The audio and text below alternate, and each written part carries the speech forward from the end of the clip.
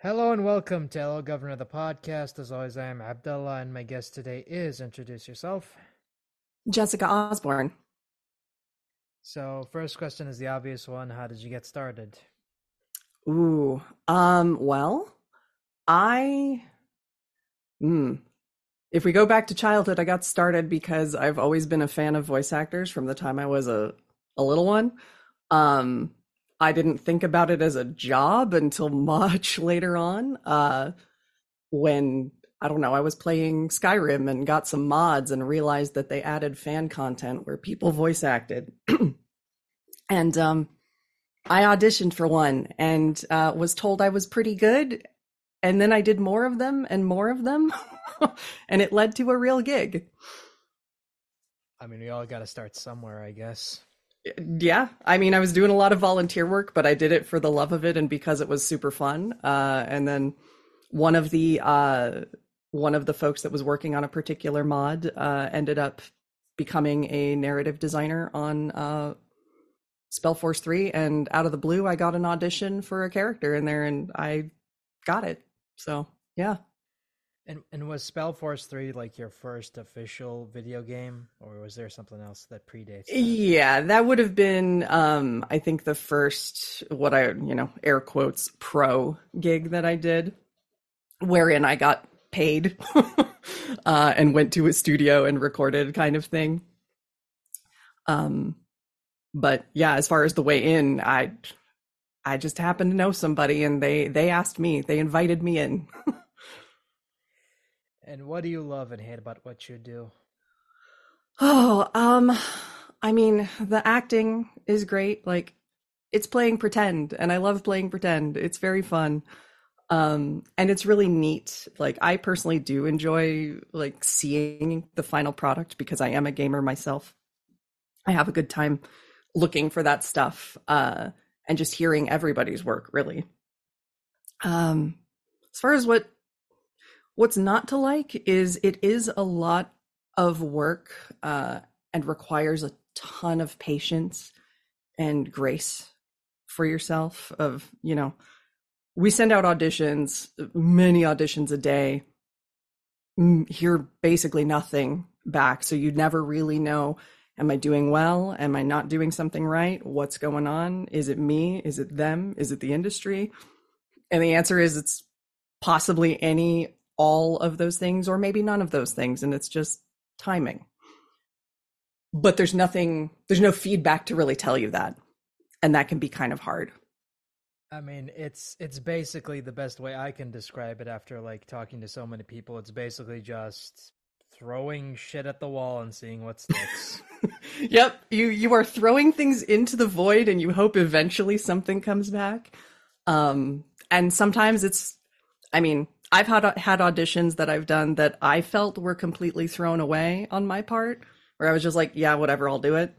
And I booked the gig. And then I've had stuff where I have like worked really hard with it. I felt good about what I sent, and then I never hear anything. So trying to find your method, if you are someone who is methodical by nature, it can pose a little bit of a challenge. And what was the best and worst piece of advice you've ever been given as an actor? Gosh. I go to so many classes and mentor with so many people. That's a tough one. I would say, I mean, really in general, this is kind of conflating a bunch of people saying sort of the same thing. It is that like having that understanding that like you can't let the bookings be the thing that you measure your success by. You have to enjoy the process itself, or you're just going to burn out really fast. So I think the moment I myself stopped looking at it that way and just started looking at auditions as kind of a space to play and just enjoy that part of it, and, get to play with these characters for a little bit, have fun, maybe use it as a way to try something out, because there's no harm in doing that, right? I can pretend and mess around, and if I just don't think it'll work, I don't send it. There's like zero stakes. As far as worst piece of advice, there's a lot of bad advice. out there. Um, Enough so that I think it can be very overwhelming because everybody has something to offer and everybody is saying something. And so it just more becomes hard to know what is good advice versus what is just noise. And out of all the projects you've worked on, which one would you say was the most challenging? Um, I mean, Call of Duty was pretty challenging because it is definitely the first of that kind that I have done. I hadn't done vocally strenuous work like that before. Spellforce had some battle efforts, but it was very, very minimal. Didn't really require a lot of substantial effort. Genshin Impact stuff is just, it's lightweight character scene work because I wasn't doing playables. So it was just dialogue. Call of Duty was literally hours of everything projected. Everything projected at a, like, you're talking across 10 feet, you're talking across 15, you're shouting at 100 feet. Having to do that and sustain that was challenging. Doing it the right way so that it didn't completely blow out my voice. And speaking of Call of Duty, how did you get involved Mm-hmm. in that? That was just an audition. I'm freelancing with Atlas presently, and so I get stuff from them. They sent me some sides. This was one of those ones where I was like, I'll give it a try and see what happens. And it did happen. It was an accented role too, which Norwegian was not an accent that I was intimately familiar with at the time. But before throwing auditions like that, I will usually spend a day or a few hours, depending on how much time I have, studying that, finding some good references of real native speakers of the language, listening, copying back, doing that sort of thing until I feel comfortable enough to produce it consistently, I guess. And so I kind of did that, got comfortable with it, with the feeling and the placement of that, and through the audition, and I got it somehow. So it was not only an accented role, which, you Mm-hmm. have to be very authentic when it comes to those types Yes. of roles, because you can't, because people will know if it's not authentic. Yeah, exactly. Like you but have to you have to be respectful with it.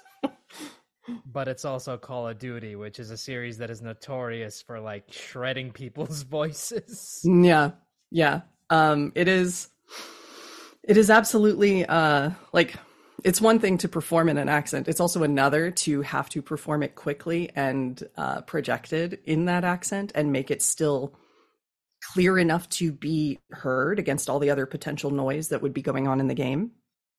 So sometimes I had to dial it back a little, which, might not be everyone's cup of tea, but it needs to be clearly understood is one of the first and foremost things, because these are call outs that players need to know what's going on, right? Oh yeah, I think I remember an interview with someone and they said, like, authenticity is great and all, but if I'm playing a character who's doing a lot of call outs, I need to make sure that the player understands what I'm saying, Yep. even if it doesn't sound 100% authentic. Because at the end of the day, your goal is, okay, get the player to understand something. Yep. It's like, Yep. Yeah. X And is here, X is there, yeah, go here, whatever. exactly. And if they're struggling, if it's not, if you skew too far in the direction of the accent versus clarity, then it becomes problematic for a different reason.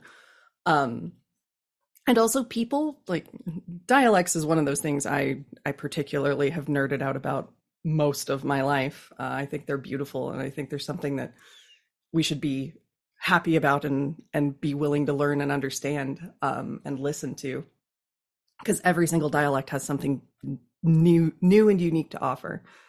But like,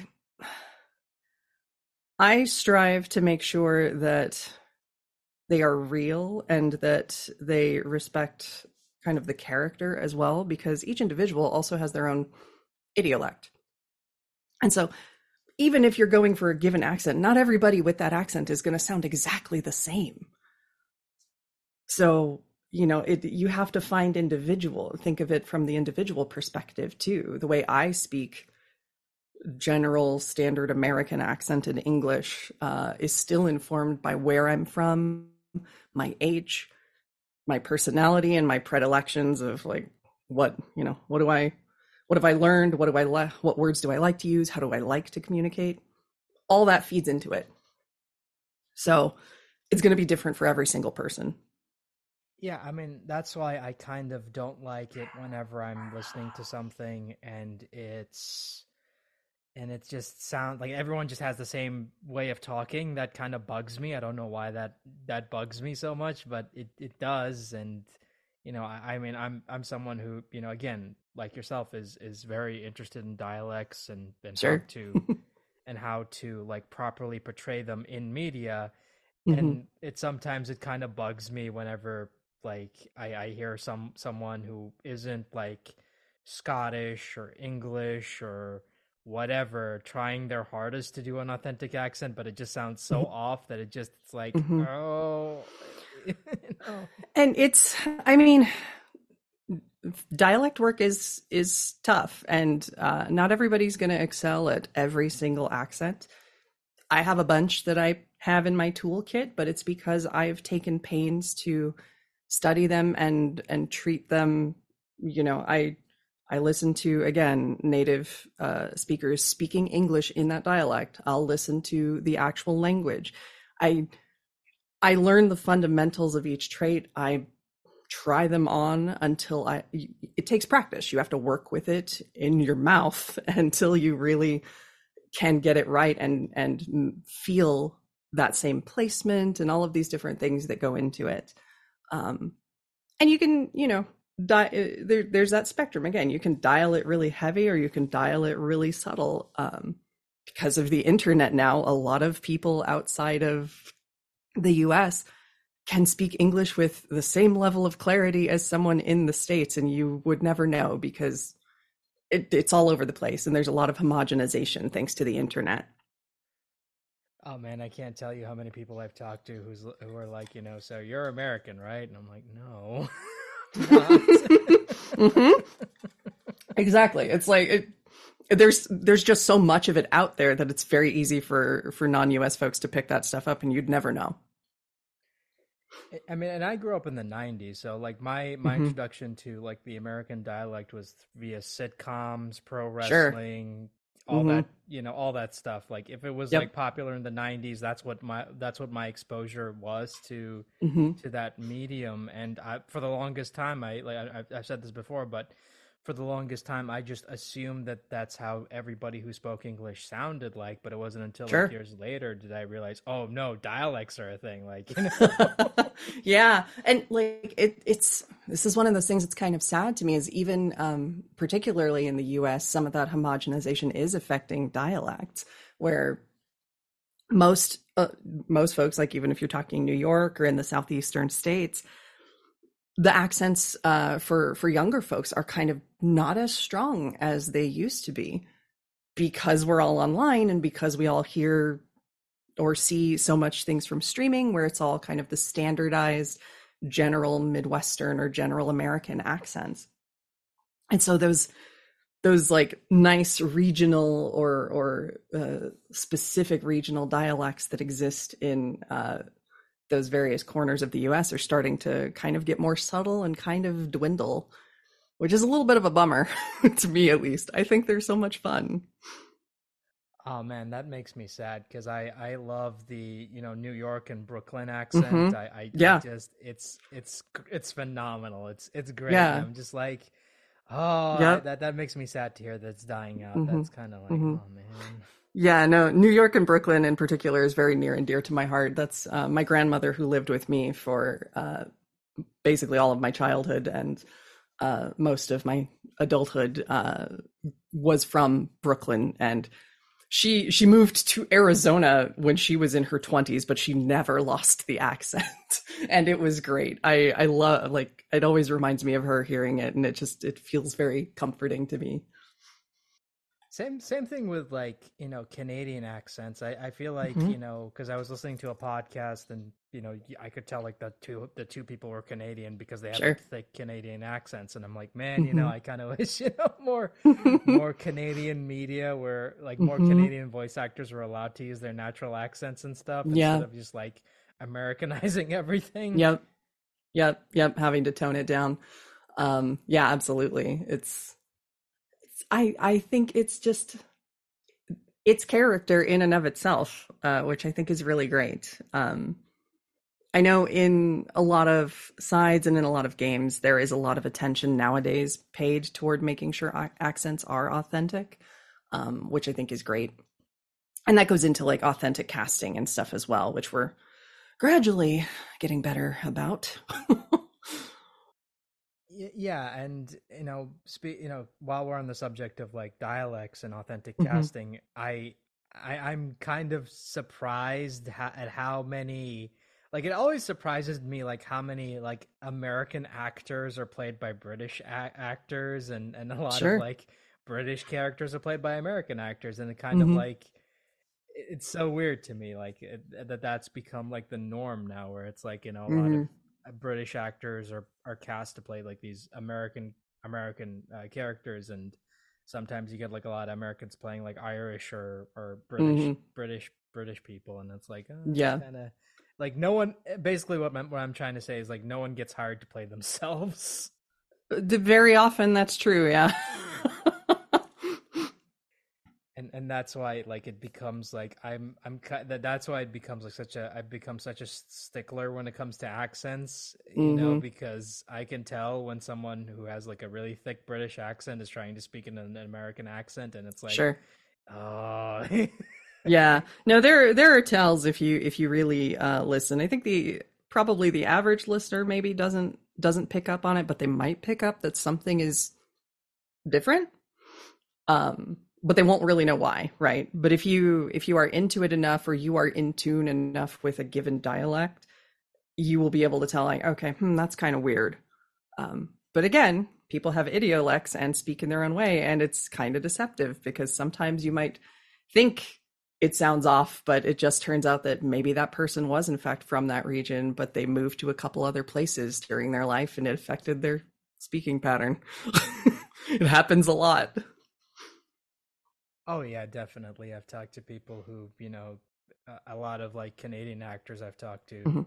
speak in like generic American accents because that's what sells. That's the type of characters they get hired to voice. So it's like, Sure. you just pick it up, I guess. Yep. You talk a certain way long enough and it does become just a natural way you inhabit your own voice. And that's why like I kind of respect JB Blanc a lot, because he's like, the day he moved to the States, he's like, I am gonna do everything in my power not to lose my accent. Yeah, absolutely. Absolutely. No, he's I've listened to interviews with him on podcasts before and was I just admire him so much for the kind of dialect stuff that he does. Some of the things that I remember him saying in interviews actually informed. I was kind of like, oh yeah, no, that is what it feels like when you are using, this British accent or this American accent. And it kind of started to key me into like, oh, that's how you can approach starting to study or work on a dialect. Yeah, and going back to Call of Duty, like, do have you played the game at all, or have you not? Like, can you not stand like listening to yourself? Oh gosh, I have looked up the lines and footage on YouTube just to hear it. I am unfortunately really bad at FPS games. I can't aim for anything to save my life. So I have never really been a player of those games, but I've seen I watched kind of like a let's play of Modern Warfare 2 a while back, just to like when I was studying military call out type stuff and the style of the game. And I got really sucked into the story in the campaign story mode. It was really cool. But I'm no good at those games. Oh yeah, I mean, back when I used to play Call of Duty, and this was like 5 years ago. Mhm. I basically like summed up my the basic Call of Duty experience is just like they throw you into a match, you only have like I only get I only stay I only manage to stay alive for like what 2 or 3 seconds before someone shoots me. Sure. Yeah, you're thrown fully into the deep end, and well, good luck. You'll just have to figure it out, I guess. It's like that old Simpsons bit where it's like, Captain, I can't avenge my partner's death with this pea shooter. Yeah, exactly.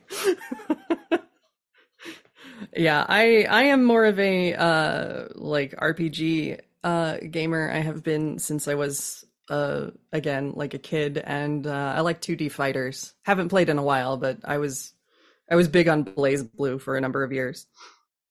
I see. Blaze Blue is a lot of fun, but I think my problem with that game is like it's just way too hard to get into. Like Hmm. it's one of those games where it's like you need like a damn instruction manual just to Yeah. break down everything in that Yeah, game. no, there's so much going on. Like that and Guilty Gear as well, which I love both. Ishi Watari's work is just good music and brought me into it. But like, I was not good at those games, but I was good enough to play them with my friends who were equally bad. Oh man, I remember trying to play the latest Guilty Gear, and I'm like, Hmm. I'll give I'll give this a shot, and I Hmm. was just so terrible at it. I'm like, okay, I can't do this. This is just, Yeah, I can't. I'm yeah, sorry. no, I love them, but it takes me some time to get to a point where I feel even a little bit competent, and I will still not play like actual fans online because that I would be destroyed in seconds, and they would be bored. Oh, forget fans. Like the AI for some is broken in those Oh, games. sure. Yeah, forget the human, forget humans. Like the AI in that game just made me so mad. I almost like chucked my controller at the screen. Oh, yeah, yeah, no, definitely. Uh, I'm an easy mode person all the way. I'm like, I don't care. I will play the baby mode. So be gentle with me, CPU.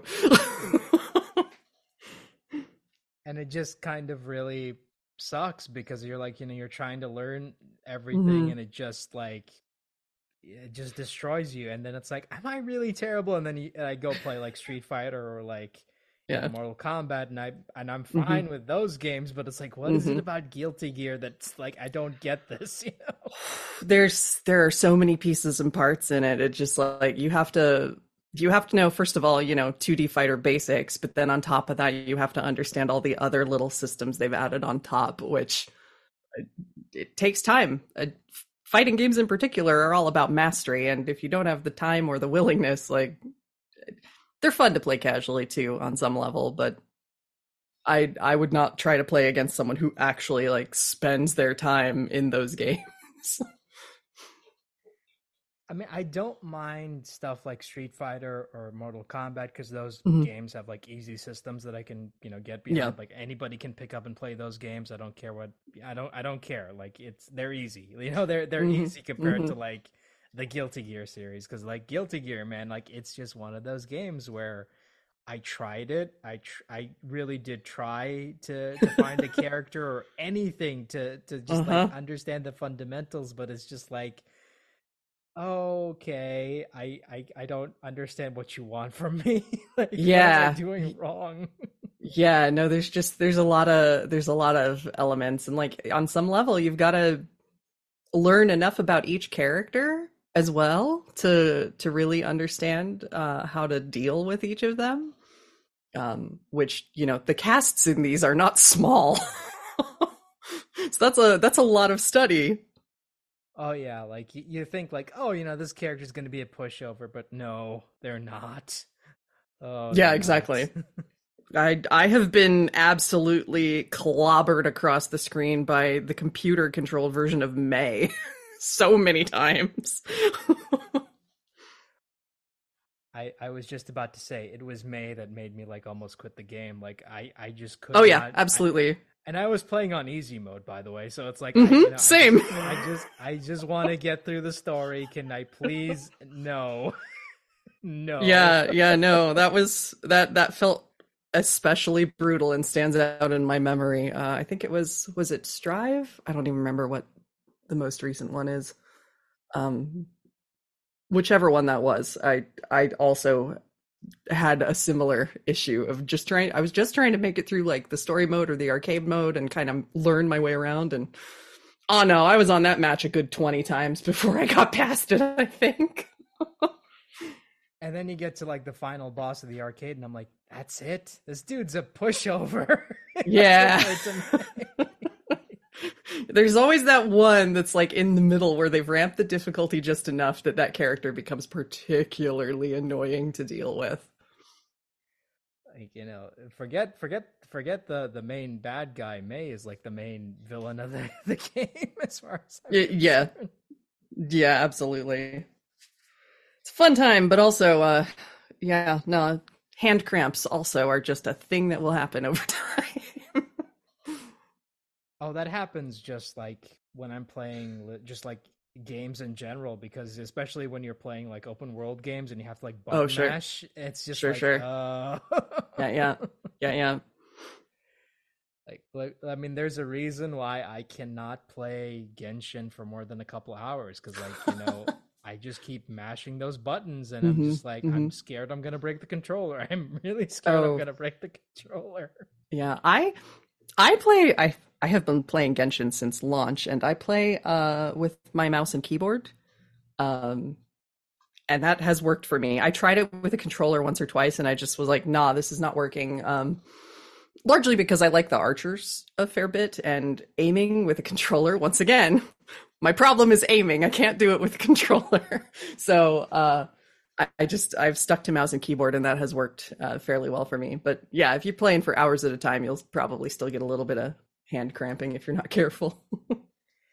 I mean, especially if you're like grinding, because I think, you know, again, I've talked about this many times, but you know, my biggest issue with Genshin as a whole is that, you know, it's just such a grindy game, and it's like, like, can I get an auto mode, please? Can I just like, you know, they're gacha games. They're designed to keep you playing, and like Genshin in particular is, because it is as much an open world game as it is a gacha game. Like, part of the gameplay is the action-oriented combat versus like Star Rail, which is more turn-based RPG. Of course it has an auto mode, and thank God for that. It's kind of embarrassing going from Star Rail back to Genshin and realizing that it takes me an eternity just to level up a single character, but in Star Rail it's like, yeah, there you go. I leveled them up. Yeah, you just you turn it on auto and walk away and be like, oh, okay, cool, I got all my farming materials. Great. Because I remember just like fighting the same boss over and over again just to get Zhongli's ascension materials, and it's just like, why am I doing this?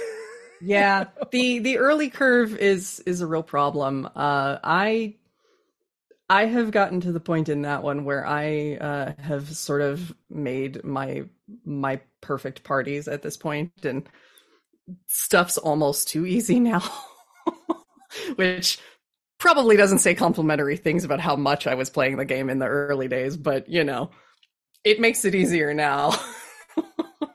Oh no, that's why like I immediately jumped on Star Rail when it first came out on PlayStation, because I'm like, you know, it's still early. I can just like get everything now and then not have to worry about the later curve that's coming. Yeah, absolutely. Jumping in before it becomes overwhelming to get caught up to whatever is going on, for sure.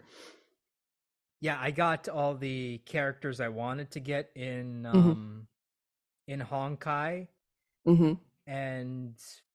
And I was shocked at how easy I managed to get them via, again, going back to Genshin, where it takes me forever just to pull one character, and I'm like, sure. Yeah, no, my luck in my Star Rail account is weirdly better than my luck in my Genshin account. The Genshin account gets offset by money. Because that's how gacha games want you to work with them, sadly. I mean, the fact that I managed to pull Sela and Topaz and get their light cones, it's like, yeah, you know, I'm pretty much set. I mean, that's awesome. Yeah, I was obliged to pull for Topaz and Bailu and Lacha because I know all of their voice actors. And I was like, I'm gonna pull for your character, I promise. And I fortunately, I like my first freebie one that I got was Bailu, so I was very happy because Sue is a good friend. So I was like, look, I got you. Oh, that's another one that I got early on as well, because if I had not gotten her early on in game, I would have got my ass kicked, because I was like, I could not. Oh yeah. Oh God, I could not have built a good team with Nat. Nat is Yeah. like not a good healer. I'm sorry. Yeah, no, the better the healer you have, the easier a journey Star Rail becomes, is what I have experienced. Oh yeah, I mean, like once I switched out Nat to Bailu in later sections of the game, I just like kept steamrolling everybody. It's like Yep. Yeah, absolutely. No, Craig Lee Thomas, who voices Lacha, I pretty much told him, I was like, yeah, this guy never leaves my party, so thank you. Like, I mean, I couldn't get Lacha because again, I was waiting for PlayStation, but I did get the what's her name, the new character that they got out. That's basically like Lacha, but if you didn't get Lacha, get this character because she's Lacha Light. Is that Lynx? Or the Fox girl, the new Fox girl. Shoot. She has a Chinese name, but I don't want to butcher the pronunciation because I know it's Courtney Lynn's character. Let's just Courtney Lynn's. Oh, sure. Oh, yeah. Okay, I am not caught up to the most recent banners because life got very busy and I had to stop playing basically every video game for a while. So I'm like, oh yeah, I was like, Ho, I think might be her. Ho. Yeah, I got her. Yes. So it's like, and because I heard like, if you don't have Lacha, which I don't, because again, it's I waited for the PlayStation release, so it's like it's gonna be a while before we get like a rerun of Lacha. So it's like, hey, hopefully not. She's like Lacha Light, so it's like, okay, cool, Yeah. Hey, it'll work. And she's cute. Yeah, so and she's voiced by Courtney Lynn, which again, I am so glad I got them on early on. I remember interviewing them way back in 2021, and I said like they were going to be like one of the big breakout stars, and I was right. So there you go. That's awesome. Very cool. Yeah, they were like Draculaura in the Monster High reboot. And they were. Because I remember when I interviewed them, the most recent thing that they did was Cookie Run Kingdom, because they played Squid and Cookie, and that's another gotcha game that I play, and I'm like, sure, so that was pretty cool, like just to see them get another role in the gotcha game. It's like that's pretty cool. Yeah, getting into that space is fun. Yeah, love Courtney. She's fantastic. Very like I'm always glad to see her in more stuff. Yeah. But speaking of Genshin and gacha games, like how did you get involved in that game? Oh boy. Playing it or playing in it? Or both? Just in general, I guess. Gosh, let's see. I do not remember how it came across my radar, other than I remember really liking the artwork and being like, what is this? Had it not been possible to play it on PC, I probably would have never picked it up because I am absolutely terrible at jumping onto and sticking with mobile games. I don't know. I just don't play games on my phone. So I tried it. I enjoyed it quite a bit and stuck with it, playing it for ages. Before, in fact, I got even super serious about voice acting, I was like playing Genshin. And over time, as I got serious about voice acting and taking classes and things, I took a class with Brooke Chalmers, one of the directors on the project, and then kind of started coaching with him and got cast for some NPC roles, which was really cool and was very exciting. I always enjoy playing NPCs. It brings me back to my weird Skyrim mod routes where I've played a bajillion NPCs. I mean, hey, they got to fill up the world somehow. Yeah. Well, and like they're not less of a character really because everybody in that world has a life they are living and you have to treat them still like a whole person as an actor. Well, yeah. I mean, even I think what I like about, I mean, I wouldn't say I mean, I wouldn't say like all the NPCs are well written, but I do like that there's a lot more effort being put into like Mhm. caricaturizing them as Yeah. individuals as opposed to just I am quest giver guy. Yes. Here is a quest that you must go on. Please go fetch me 20 things from over there. I will wait here until you're done. Oh man, I'm getting like World of Warcraft Oh flashbacks where gosh, I'm just yes. like Yes. Oh, World of Warcraft and the umpteen billion UPS quests or hunting quests. I played many years of that game as well, and the memories are both fond and not so fond sometimes.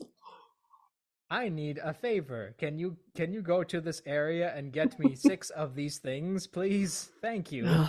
Yeah, the old vanilla grind sure was a rough one. I feel like they fleshed that out over time as they themselves learned more about the world, which was really great. But a thing that I think that I love that Genshin does in particular is that very often in the character quest lines or in some of the event quest lines, they do elevate certain NPCs and make the story a little more about them or the world and use that to tell you more about the world versus fully loading the storytelling burden onto only the playable cast. I think it's kind of neat because that way it does mean there are other people living in this world other than just, the characters you can pull for and spend money on. It makes it feel a little more fleshed out.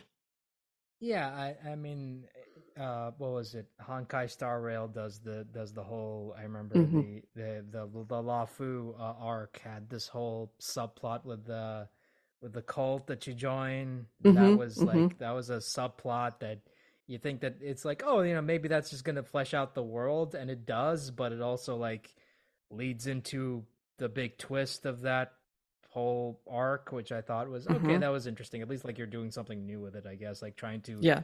integrate the a subplot with the main story Mm-hmm. arc was really interesting. Kind of wish Yeah, Genshin did exactly. that a little bit more, but whatever. Mm-hmm. Mm-hmm. Yeah, no, Honkai's storytelling is particularly tight, and I've been really impressed with it so far. I mean, I wouldn't say it's simpler, but at least I can like follow what's going on a little bit than Yeah. Genshin. Well, I mean, there's also a difference of how many years they've both been out too, right? Like Genshin didn't start out quite that complex. I imagine we'll see things unfold more and more with Star Rail, but they also the way I look at it too is that these two games are fundamentally different gameplay styles, and that can also impact story. Yeah, because I mentioned this before in another episode, Mm-hmm. but I do like what they did with Honkai, where they Mm-hmm. end up switching you from like the main character to Mm-hmm. Don Mm-hmm. Hung and his Yeah. subplot on the Law Fu, and I'm like, okay, that's great. It develops Don Yep. Hung, it develops like these other characters. It introduces us to Lacha, who will be important Mm-hmm. later. So Mm-hmm. Mm-hmm. Yeah, no, they do some really interesting things there. I think by virtue of the fact that Star Rail is a more traditional JRPG style affair. Specifically, it reminds me a lot of I want to say like the early PS2 JRPGs, like the Xenosaga type of series, where it's a very curated kind of experience. It gives them more storytelling control versus an open world game where it's much more about go over there and find stuff, learn about the world through reading things that you find or doing all of these other things, and then having to tell a story on top of that. Uh, that is challenging. You're going to have some misses just as a nature of having to deal with a world that is fundamentally supposed to be big and you're supposed to discover things versus the sort of on rails, no pun intended, experience that you get in Star Rail. Yeah, and I'm not saying like one is better than the other. Like they're Yeah, both, no, they're you know, different. yeah, they're both different, and that's, I'm not trying to be like, oh, this one's better than the other one. But I mean, I just find it interesting because I feel like, I mean, I used to joke, it's like, oh, it's Genshin in space, but no, Honkai is a totally different animal, Yeah. and while it is still a gotcha game, while it still has some of the same mechanics that Genshin has, it is totally a Hmm. different game, and you know it's just has a different story, has a different, the world Hmm. building is totally different from Genshin. I mean, I remember Genshin, like, god, they have to build up every new world that you have to go Yeah. into, and Every it's time like, you drop into a new country, you have to, learn all over again. Which is not untrue of Honkai so far, anyway. But I almost feel the way I am seeing Honkai play out feels almost a little more like episodic, like a TV show kind of a thing. Hence the tighter storytelling versus Genshin is very much a video game. oh, I think one of the things I really do dislike about Genshin is the fact that if you do miss out on some of the events, you do miss out on Yeah, certain important story yeah, details, and it's kind of like, oh boy. yeah. That one has been a bit of a thorn for me for years. I know I get why they do it because part of their ethos really seems to be about the world is growing and changing with you, but at least let us replay those stories somehow if we miss the event. Like there's immense FOMO there, and I suppose that might also be possibly by design, but it is a bit of a bummer.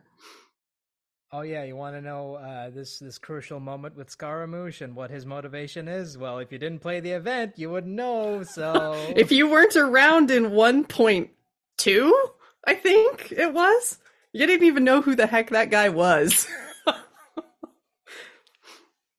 yep. And when you get to him in Sumeru, like the Traveler and Hmm. Paimon already know who he is, and it's like, wait a minute, how Yeah. do they know who he is? Well, because Yeah. of the event that you missed out on. Yeah, yeah. I believe the dialogue is different for players who were there and met him in 1.2 when you run into him in Inazuma, versus if that is the first time you run into him. I remember seeing some footage of that on YouTube, and I was like, well, at least they're acknowledging it. That's kind of nice. But I will say I am forever disappointed that Albedo's subplot was relegated to an event. I, yeah, no, I would like, please have one non-event story quest for Albedo. Justice for the alchemist boy. I like him a lot. He was one of my mainstays for a very long time until I got Zhongli, who was just objectively broken. Oh no, I remember like having so much trouble with the tumor sub quest, but then when I got Zhongli, I just like shielded myself and it just like Yeah. broke the damn thing. It's like, oh. Yeah.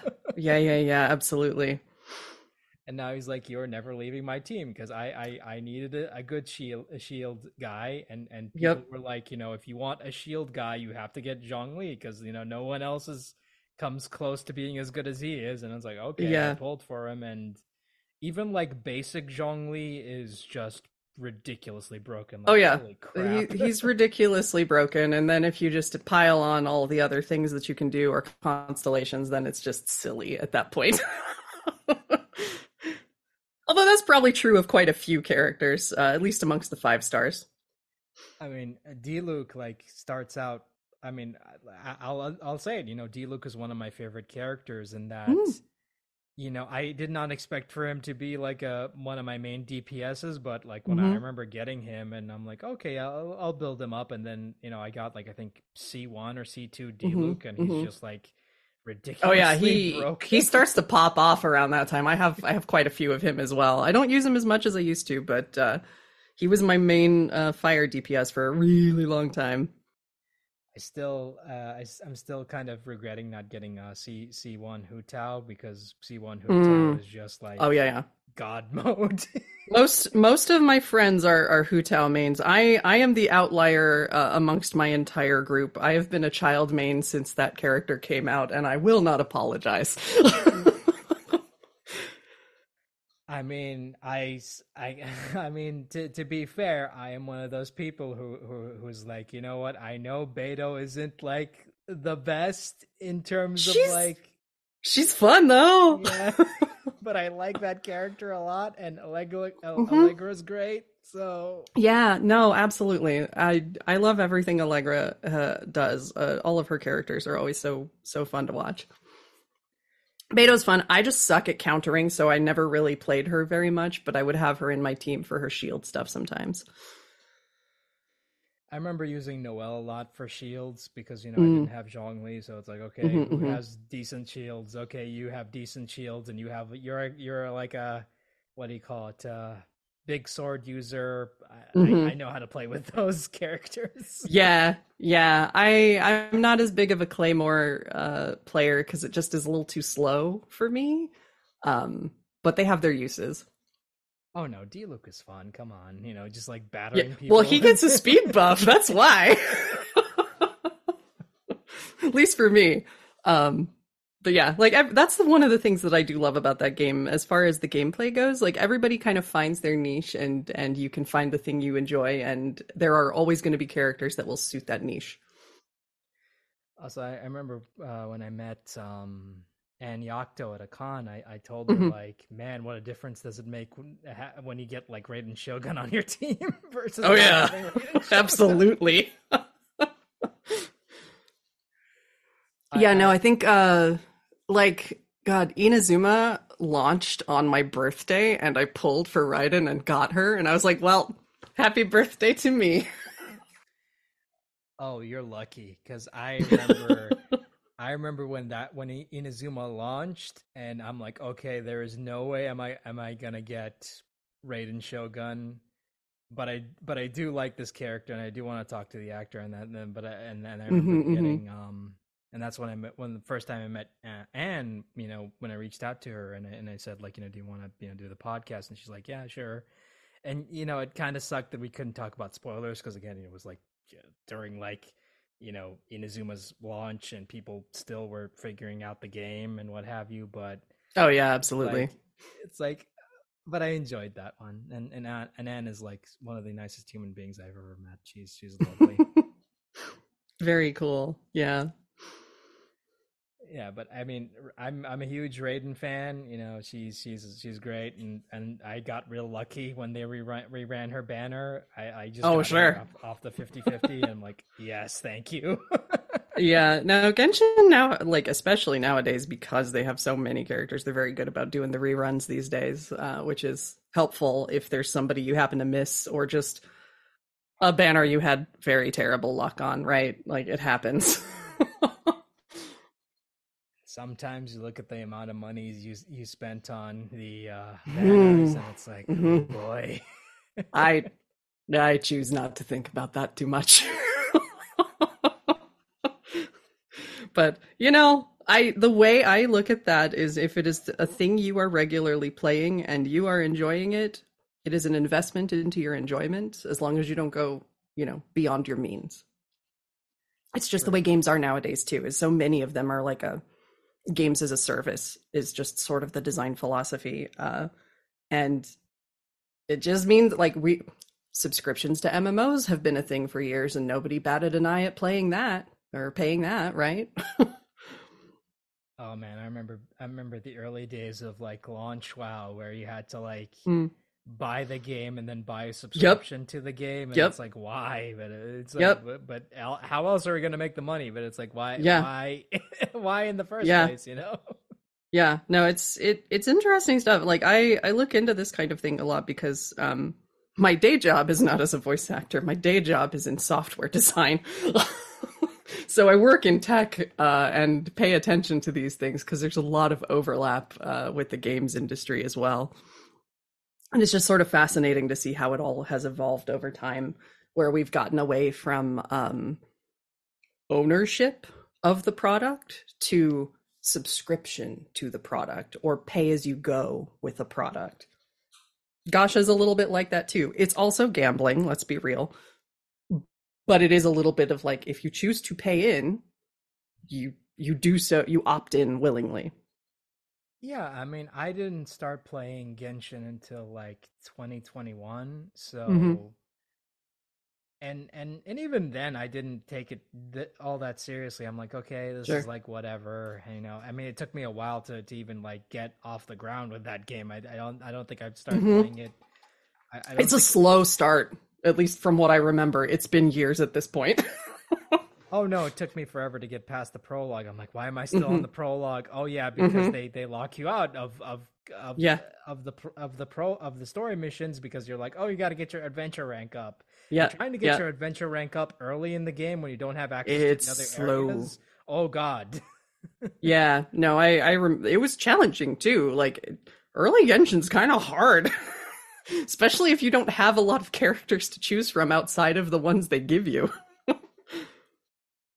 Yeah, because and I remember it was still pandemic, so I wasn't gonna go out and like spend money on Sure. stuff, you know. So it's Sure, like absolutely.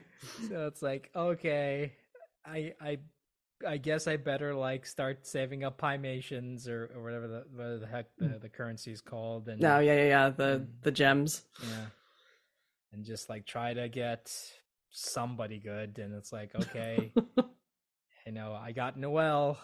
The Hmm. game pitied Hmm. me and I got Noelle. Is she good? Right. You know? Yeah, exactly. Like, please give me something. What do I have to work with here? I just built an entire what do you call it? God, a Claymore user team. Hmm. I think it was Hmm. like Noelle, D-Luke were like my two main DPSs, and I switched out Beto. I did have like Barbara for a while, but then I switched her out Hmm. to Beto because Hmm. Noelle has that whole healing thing Sure, as she has well. a little bit So of healing, I yeah, think. I'm not a big Noelle user myself. yeah, she has that whole healing thing. So I switched her out for Beto, and the only non-Claymore user was Kaye. So there you go. Hmm. Hmm. Hmm. Oh yeah, I was a Kaya main for a really, really long time before I picked up Child and was like, oh, this has everything I want. I can do ranged, I can do melee. I love this. Is he the only character who can do range and melee, or is there another character that can do that? I think he is, unless that has changed very recently. Because I have not played any of the new characters. Because again, I'm like, you know what? Mm, I'm only gonna save up for the Hydro Archon, and that's it. yeah, I'm yeah, not like yeah, yeah. spending money on anyone else. I haven't played a lot of the new characters extensively because again, grinding, and I haven't had time. But most of the Fontaine ones seem pretty fun. Uh, I've really only managed to level up Linny because I love a good magician boy and I like archers, so I did pull for him. Oh, Linny is like I've seen people play with him, and he's broken. It's like holy Mm. crap, he's like one of the best damage dealers in the entire game. That's, I mean, Gacha games and power creep are also just a thing. So that's unsurprising. Remember pulling for him because I'm like, you know what? I want to get all the siblings, and I did. So it's Oh like, yeah, yeah, same. Yep, absolutely. And they're all pretty fun. yeah, but I mean, like one of them is a Claymore user, and I'm like, I'm not gonna Hmm. go back to Claymore, so sorry. I've fiddled a little bit with Fremine, and he seems decently fun. I don't have him leveled enough to see his true potential, but I've been enjoying the gameplay loop with that character, so to speak.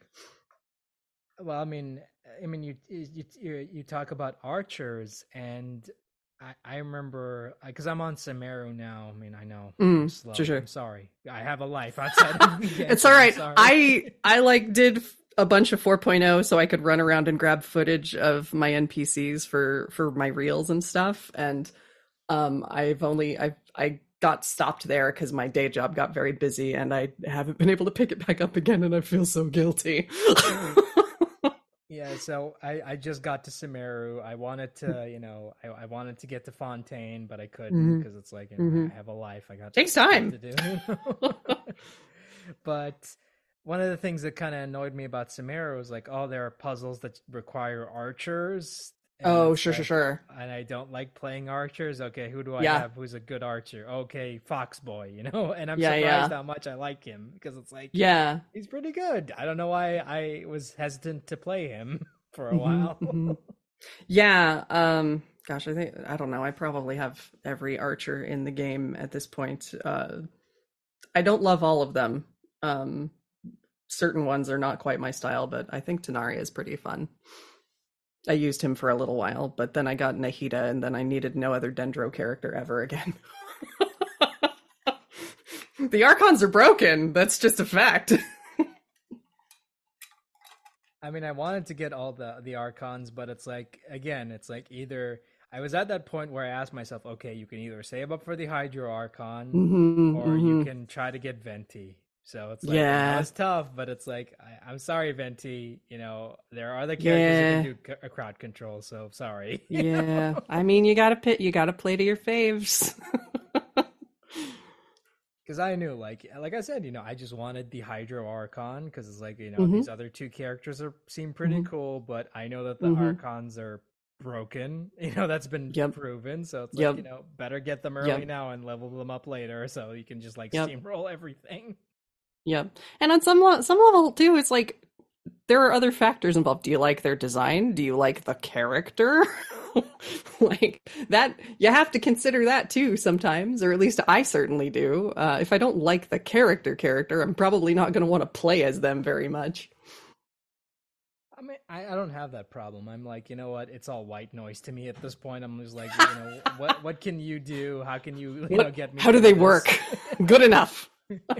Which is also like that's also a valid play style. There's no right way to play that game as far as I'm concerned. Yeah, I mean, look, I don't like Child as a character, but Hmm. if I need him for something and if I want to pull for him, I might as well because it's like, okay, Yeah, whatever. I like versatility in my characters, especially in action games, just because I don't. I'm lazy. I don't want to have to change my party out to accommodate a bunch of situations. I mean, it's not.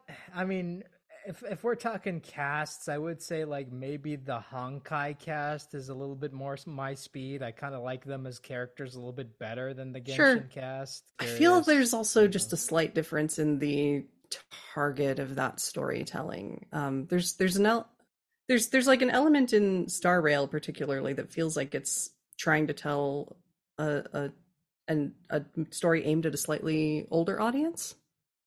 I can't really put my finger on why. It just sort of feels that way to me.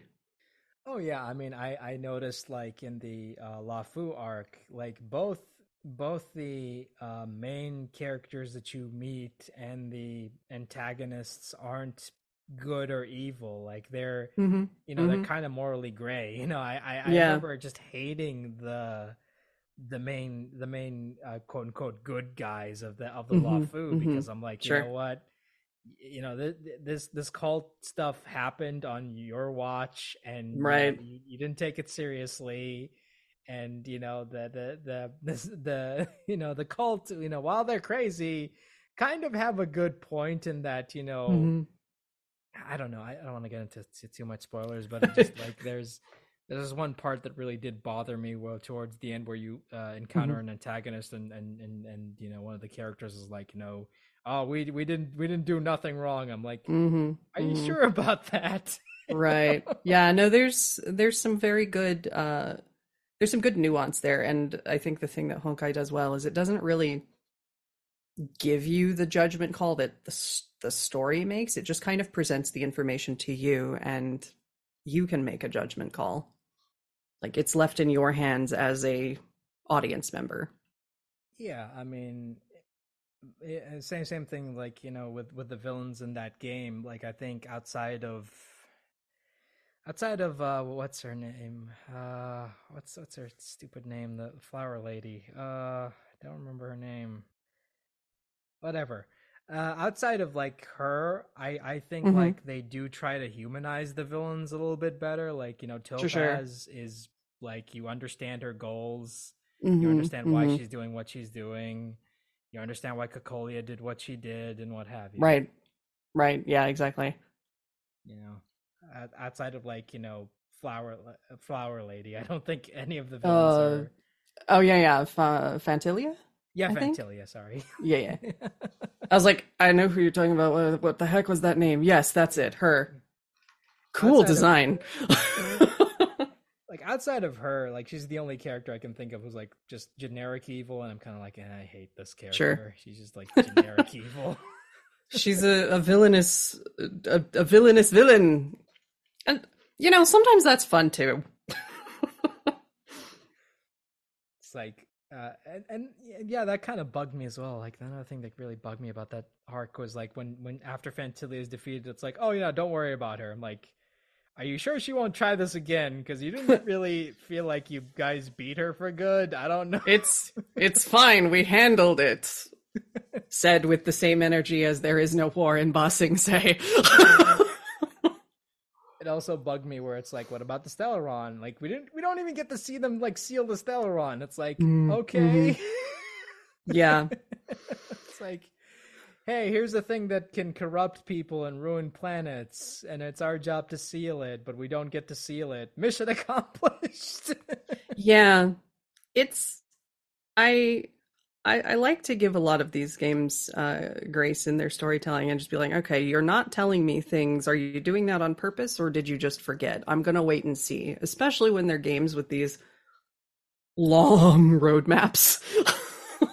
Because let's be real, I'm sure the assumption is that we're going to be playing Star Rail for another 10 years if Hoyo have their way, at least. Which I don't know that they would have everything mapped out, but I imagine they have something outlined that is pointing things in various directions. I'm fairly sure that's true of Genshin as well. And, count the other umpteen billion Gacha games off the list that I don't touch because my wallet can only afford so many things. But like, it's just interesting to kind of watch and be like, okay, are you withholding this because you're keeping it in your pocket for something a year down the road, or was that just something you just decided was unimportant and we're not going to touch on it again? And it's hard to tell sometimes. Look, all I'm going to say is the Dainslift stuff better pay off. Like, oh, that's all I'm going to say. That's a plot. Listen, there are people out there who are like saving and every single Primo gem that comes their way, assuming he is going to be a playable character. Oh no, he's announced I don't playable. Understand that. He's been announced playable since 2020. Yeah. So like, but when is the question? Oh, it'd be so funny if like, the game came out and everyone knew it was Yuri Lowenthal, but he couldn't say anything until it was playable. Oh God. I won't say that kind of thing doesn't happen when you're doing Fio in games, because I'm pretty sure it does. But I don't know the like exactly how long of a tale we're talking there, but it can definitely be years.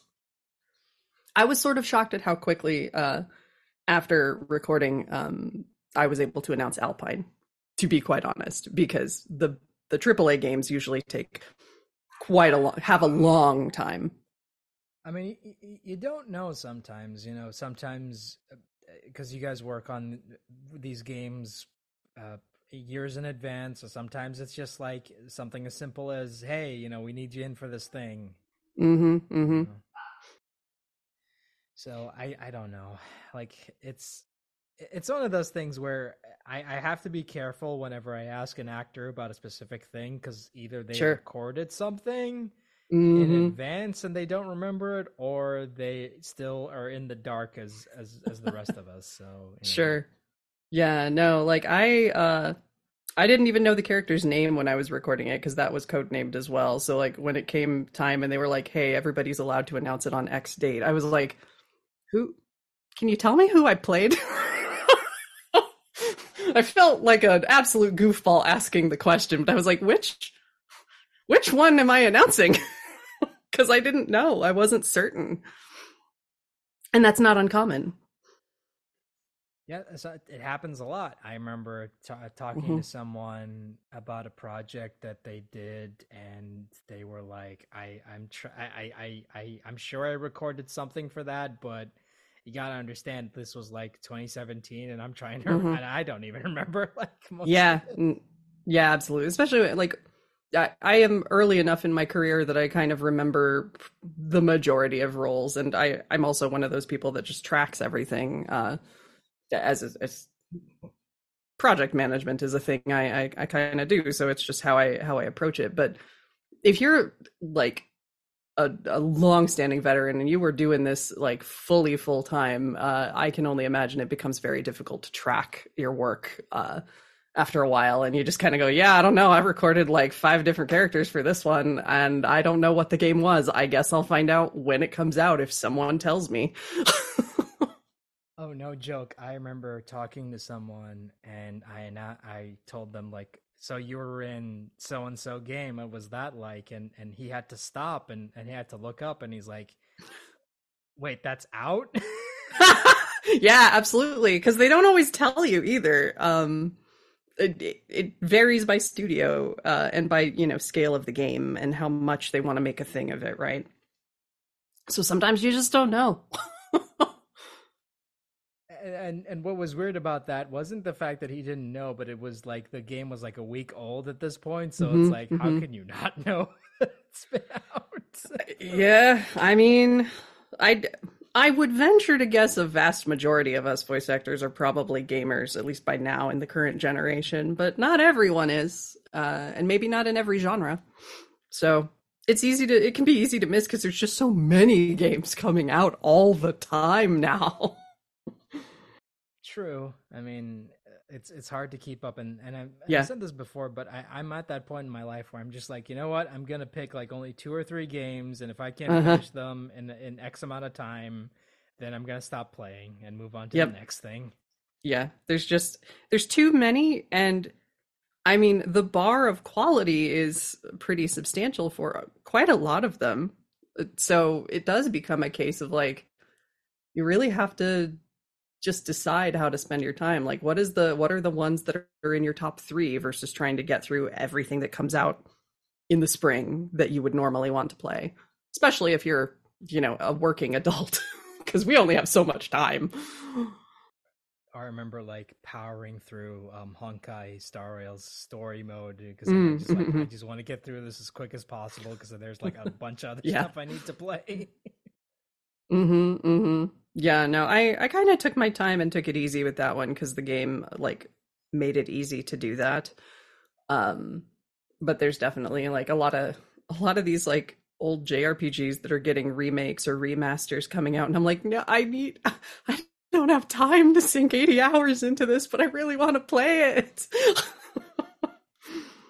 No, I said this before, but I still have not played Spider-Man 2. I'm sorry. Hmm. I know I'm Hmm. terrible. I don't have a PS5, so I haven't invested yet, and I feel bad, but someday. So I am also not on the Spider-Man 2 train. Because that's another game where I'm just like, oh god, I gotta make time to play this one. That's another Hmm. one that's like on the Hmm. wait list. It's like, am I ever gonna get to it? Probably not. Probably not until like 10 years from now, where I'm gonna Right start. after it's like no longer relevant to people. It's like I finally There's played just again, there's just Spider-Man. so many things coming out all the time. Yeah, it's like just I'm at that point where I'm just looking at all this stuff, and I'm just like, okay, do I want to invest the time and money into this? Hmm. Yes or no? Hmm. Yep. It just becomes, again, you have to evaluate like what are the things that are important to you, and try the stuff out, and if you're not really gelling with it, move on to the next thing on your list. I'm always like a bit bummed when I don't finish a thing, but sometimes it's just you kind of have to. Oh yeah, I'm again, like I said before, I will always be behind when it comes to Genshin. Oh I'm yeah. pretty sure there's going to come a point where I'm no longer going to be up to date with Honkai, but that's fine. Because like there's just other stuff I want to play. Because Sure. and especially like you said, back during this conversation, in that we're at that point where games as a service are starting to become the norm, and Yep. you're starting to see all these games put out like seasonal content, Yep. and if you don't play the game during that period of time, then you miss out on it, and it's like, Mm-hmm. okay, Mm-hmm. Yeah. You have to, just decide where you're divvying your time and how important getting whatever special event stuff is to you versus whatever else you might have going on. yeah, I mean, it's at the end of the day, it's like, if this is something that appeals to you, if this is something you want for whatever reason, then go for it, and if not, then it's fine. Mm-hmm. Like I said, I didn't jump on the Genshin train until like a year until it came out, and even then I didn't like take it seriously until like last year. So it's like, Mm-hmm. Mm-hmm. it took me a while to be like, okay, I'm gonna play this game for real now. Yeah. I couldn't fathom being a brand new player trying to join now because there's just so much to get caught up with. I would feel overwhelmed personally. But I mean, you also mentioned that you're a sound designer. Oh no, Yeah. I'm a UX designer, so I Oh, design okay. software interfaces. Sound design is really cool though, and I have a passing curiosity, but I am not skilled. Oh, sorry. I must have like confused that.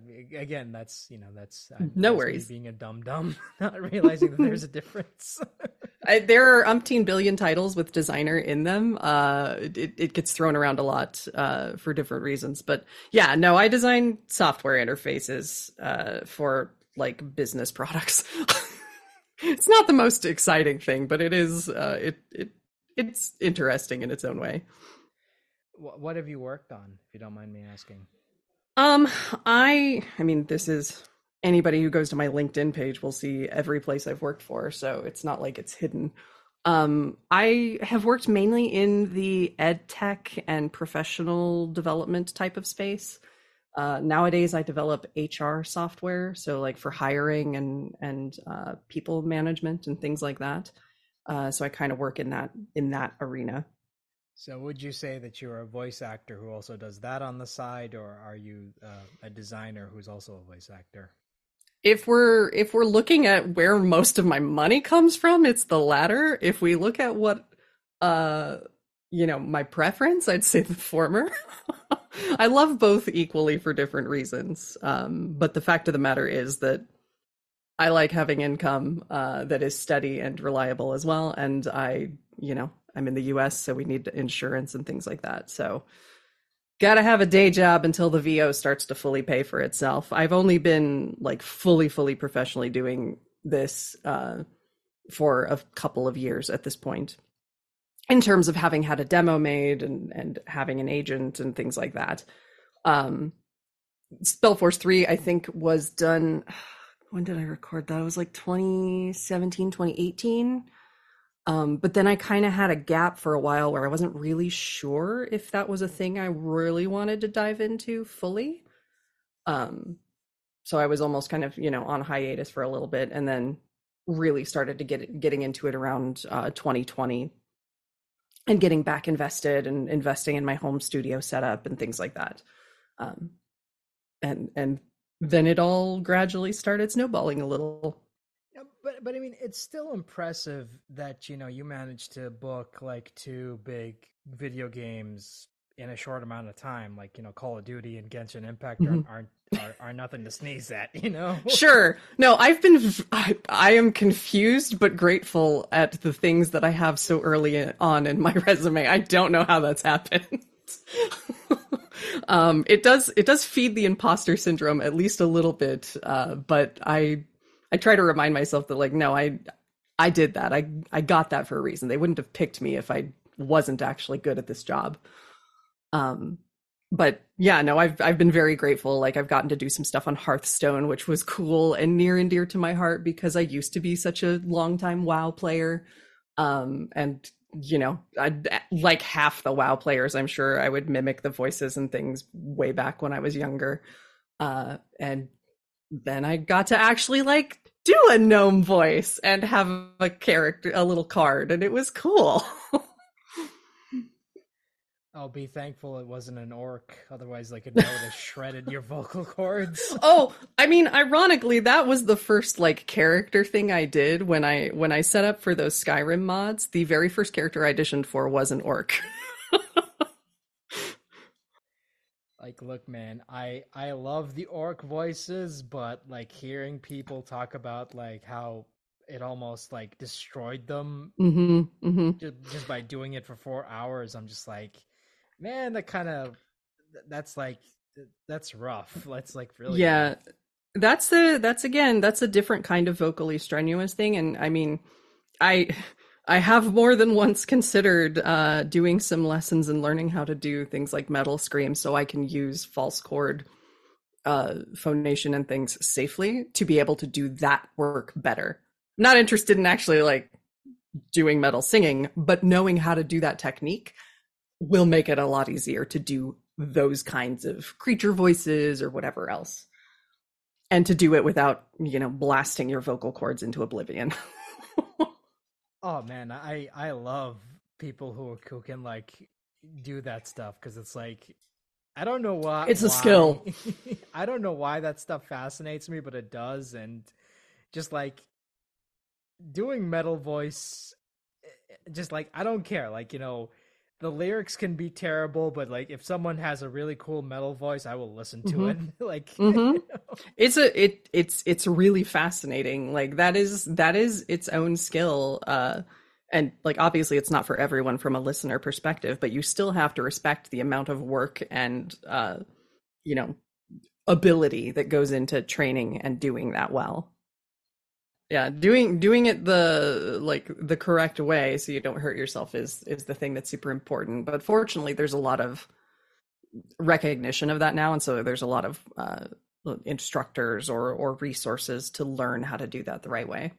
yeah, and it just sounds cool. It just sounds Hmm. cool. Yeah, no, it's super super cool stuff. And it just, I don't know, it does neat things as a piece of musical media. I don't know if you remember the Darkness at all. I'm kind I of do. forgetting. Okay, the only reason anybody should play that game is to listen to, what was that singer's name? Mark something.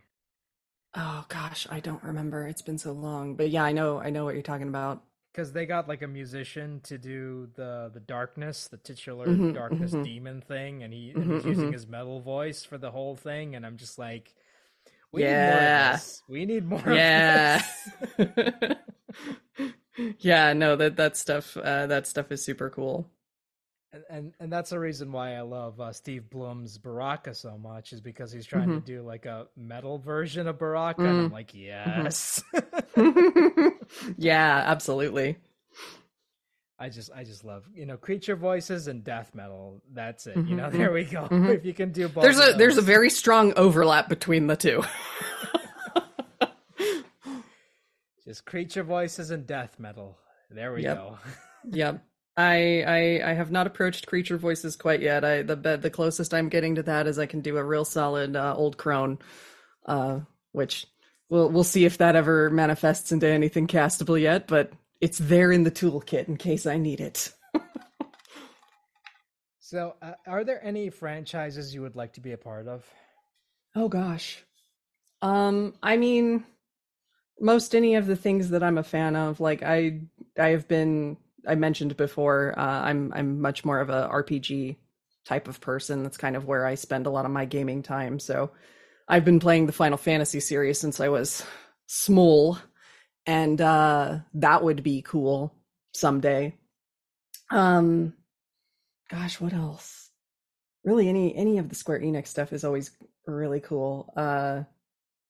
I feel like it would be really an incredible full circle moment if Elder Scrolls ever actually comes out with another game someday. It'd be neat to be in that franchise, given my roots in Skyrim mods. Uh, and I do like a lot of the Western RPG space now. Like, I got busy and I haven't finished, and I feel bad about it. But man, Baldur's Gate 3 is a work of art. It's real good. And the stuff Larian is producing these days is just really impressive. So yeah, I look at studios more than I look at specific IPs a lot of times. But those are a few of my the ones I admire a lot, and it'd be really cool to be in someday. Oh no, I totally think that I I I don't usually use the word masterpiece a lot because I feel like that's Hmm. kind of like a term that people throw around for no reason whatsoever. Sure, But sure, I legitimately think Baldur's Gate 3 is a masterpiece in every sense of the word because the stuff that they managed to do in that game to this day boggles my mind. It's like hmm. there's no way they should have been able to do this, much less seamlessly, and it just works so well. And I'm just like, Yeah, why couldn't this have been the Dragon Age franchise? yeah. It's changed the bar a little bit, I feel, which is not a bad thing. And it's, I, again, playing the comparison game is just the death of anything and everything. But I think they did something really cool, and I feel like we're going to start to see studios skew in that direction just based on how successful that game has been, because they've kind of set a new example for people to start to follow, or a new expectation for players to have in that space, which can be a little dangerous sometimes. I mean, hey man, if it moves the needle, then I'm all for it. But Yeah, again, if we're just gonna spend the next couple of decades with a bunch of Baldur's Gate 3 clones that right. aren't very good, it's like, you know. It comes down to the amount of, like, the amount of heart, or the amount of, care put into the product as well. Like, are you doing it to ride the wave of that particular genre, or are you doing it because you genuinely love that experience and want people to have a certain experience? Just reminds me of that period where, like, remember when Batman Arkham, the Arkham series, like redefined like combat, and then every third person game tried to Kind do of the did the same thing. same. Yeah. Mm-hmm. and it Yeah, just and it just doesn't work because it's like, okay, you're just adding this because you saw it someone else do it, and it's like, sure. do your own thing, you know, Sure. take Or the umpteen million Souls likes that exist. The fact that we have the term Souls like now is telling. okay, I'll admit it. Lies of P, while not a fantastic game, is Mhm. kind of fun in how absurd it is. I've not gotten to play it, but it looks really cool. I'm again a little bit of a chicken, and I have not had the courage to dive into the Souls games at all, or any of their adjacent ones, despite loving the concept. Just because, again, the difficulty scares me a little. But I love their approach to world building and the atmosphere they create. I think like Bloodborne was like created some really cool things, and I would love to play that one of these days. Again, and I'm someone who's into medieval stuff, so it's like, okay, you know, if you're going to be doing like a lot of medieval themed dark fantasy, I'm all for Hmm. it, you know, and they do Yeah, it well. absolutely. And they do it well. Yeah, absolutely.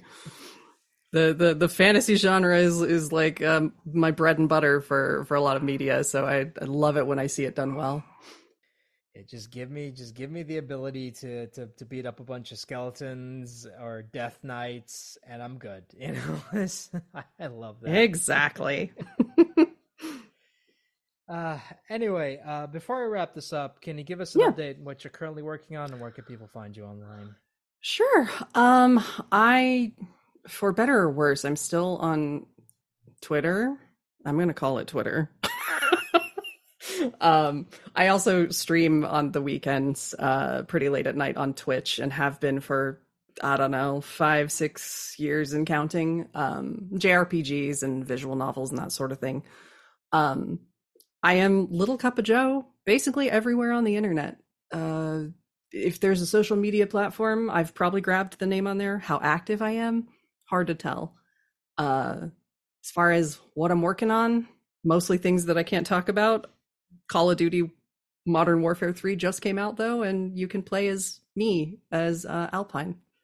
And you can also, again, you can also hear Jessica and Genshin. That's another one. Yes. I'm scattered around Fontaine as a bunch of very stylish ladies, and I make an appearance in Linny's character quest. So there you go. Again, two big games. The fact that you managed to book them in a short amount of time just like floors me, because it's like usually when I talk to people, it's like they usually book like a couple things, but then sure, as the years go on, they book this like really big thing, and I'm like, oh man, yeah. if I had known. Yeah, it's you never can tell, right? Like there's no one path, and there's really no one way this stuff happens. Like there is a little bit of luck involved sometimes, I feel like. But again, like I said, it is very impressive that you managed to book like two big projects in a short amount of time. Like, yeah, thank you. Truly impressive, because usually like the people I've talked to have been working for a while, and they usually are just either just starting out or are building up credits. But sure. The fact that you managed to book something as big as Call of Duty and Genshin is just like, what?